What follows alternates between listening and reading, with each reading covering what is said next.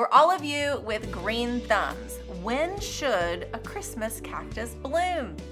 Christmas. Well, tell that to mine. I have a couple that are blooming right now, and it's not Christmas. I'm sure I'm not fertilizing them correctly or at all, so that's more than likely the problem. But still, I've got some late bloomers. But you know what? Those plants continue to remind me that it's okay if we're late bloomers. Our timeline of events in life can look different than others. I need reminding of that daily because we tend to get it hardwired in our brain that we are up against some deadline of life or some measure of success that the world has led us to believe must define us. This is how it should look or be. And of course, social media doesn't help when it's a constant barrage of comparisons and highlight reels of all the things everyone else is accomplishing. So what truth should we hold dear when it comes to our own success or blooming in our life? How can we move past feeling like we've missed some opportunity or purpose simply based on our age, output, or season of life? Ecclesiastes 3:9. What do workers gain from their toil? I have seen the burden God has laid on the human race. He has made everything beautiful in its time. He has also set eternity in the human heart.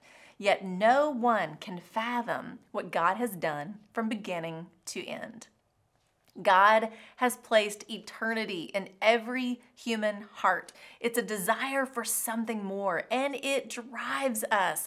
But the thing is, it can only be fulfilled by looking to and valuing eternal things above the fray and craziness of this life. That's why Colossians 3:2 tells us to set our minds on things above. If we get too focused on things of this life or striving for success in this life, we miss the purpose altogether. It's like my little late blooming cactus. It doesn't know it's blooming late. It's bringing beauty in the time it blooms. It doesn't matter the season. What matters is that it's not worried about any other cactus. It's simply being beautiful in its time. But how often are we frustrated when we feel like we've missed the boat or missed our season to bloom?